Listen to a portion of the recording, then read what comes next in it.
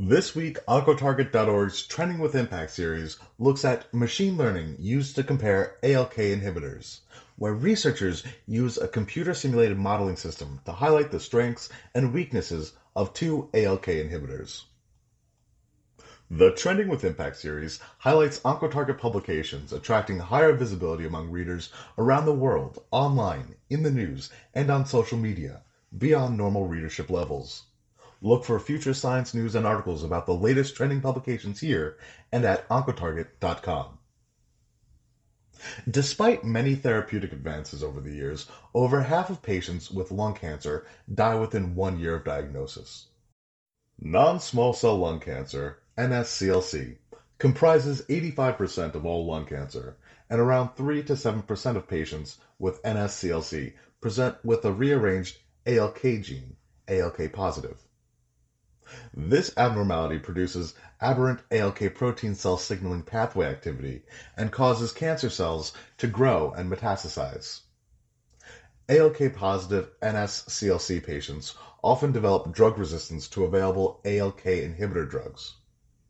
Consequently, it is of the utmost importance to adequately use the current available treatments in the correct order to maximize the lifespan of NSCLC patients.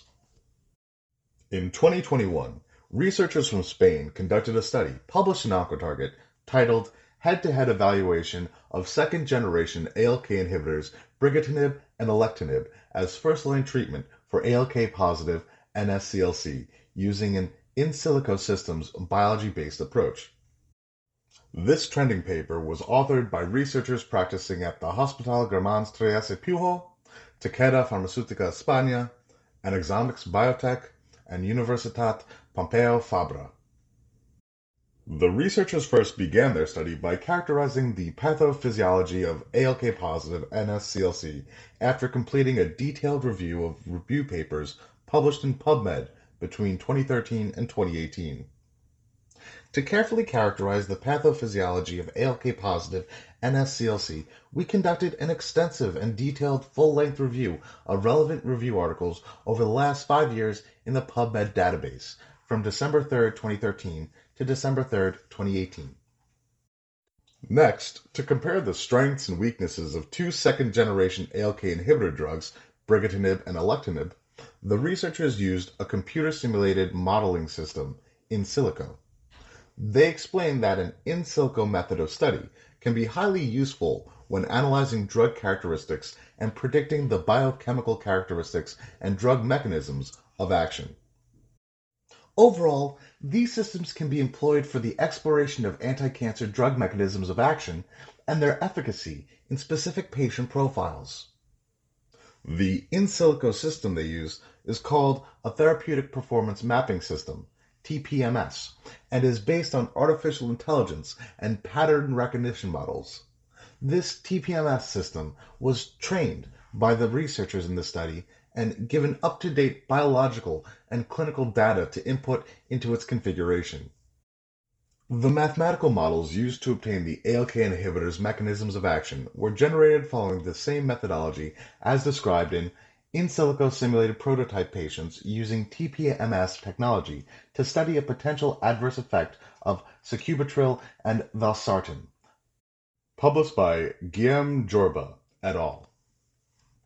This methodology integrates available biological, pharmacological, and medical information to generate mathematical models that simulate the mechanisms of action of drugs in a pathophysiological human context. To detect and explain the biological relationships that occur, the team used two distinct modeling methods: artificial neural networks and sampling-based methods. They applied Sobel sensibility analysis over the TPMS mathematical models in order to account for the impact of any noise affecting the final mechanisms of action. The researchers also performed drug pathophysiology motive relation finding and evaluated the impact of potential resistances and drug interferences over the mechanisms of action.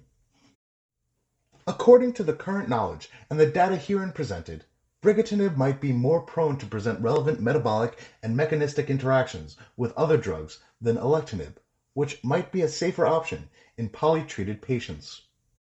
Brigatinib appears to have a wider mechanism of action, presenting targets that potentially act more strongly in most of the ALK-positive NSCLC pathophysiological pathways, including invasiveness to the CNS, central nervous system. On the other side, alectinib-induced RET inhibition might contribute to reducing the tumor immune evasion mechanisms. The researchers found that both drugs are known to be well tolerated and show similar efficacy for the treatment of ALK-positive NSCLC in a first-line setting. However, they explained that the differences in their characteristics shown in this study might allow for administration in more targeted patient populations that might see benefits from either brigatinib or alectinib. This deeper classification may also help when considering potential safety concerns in specific patient subpopulations. Future clinical studies will be needed to confirm these findings. The used approach can be applied for the evaluation of other next-generation ALKI, even if not yet approved, or exploring other questions, such as optimal treatment sequence. To read the full scientific study published in OncoTarget, please visit oncotarget.com. OncoTarget is a unique platform designed to house scientific studies in a journal format that is available for anyone to read, without a paywall making access more difficult. This means information that has the potential to benefit our societies from the inside out can be shared with friends, neighbors, colleagues, and other researchers far and wide. For media inquiries, please contact media@impactjournals.com.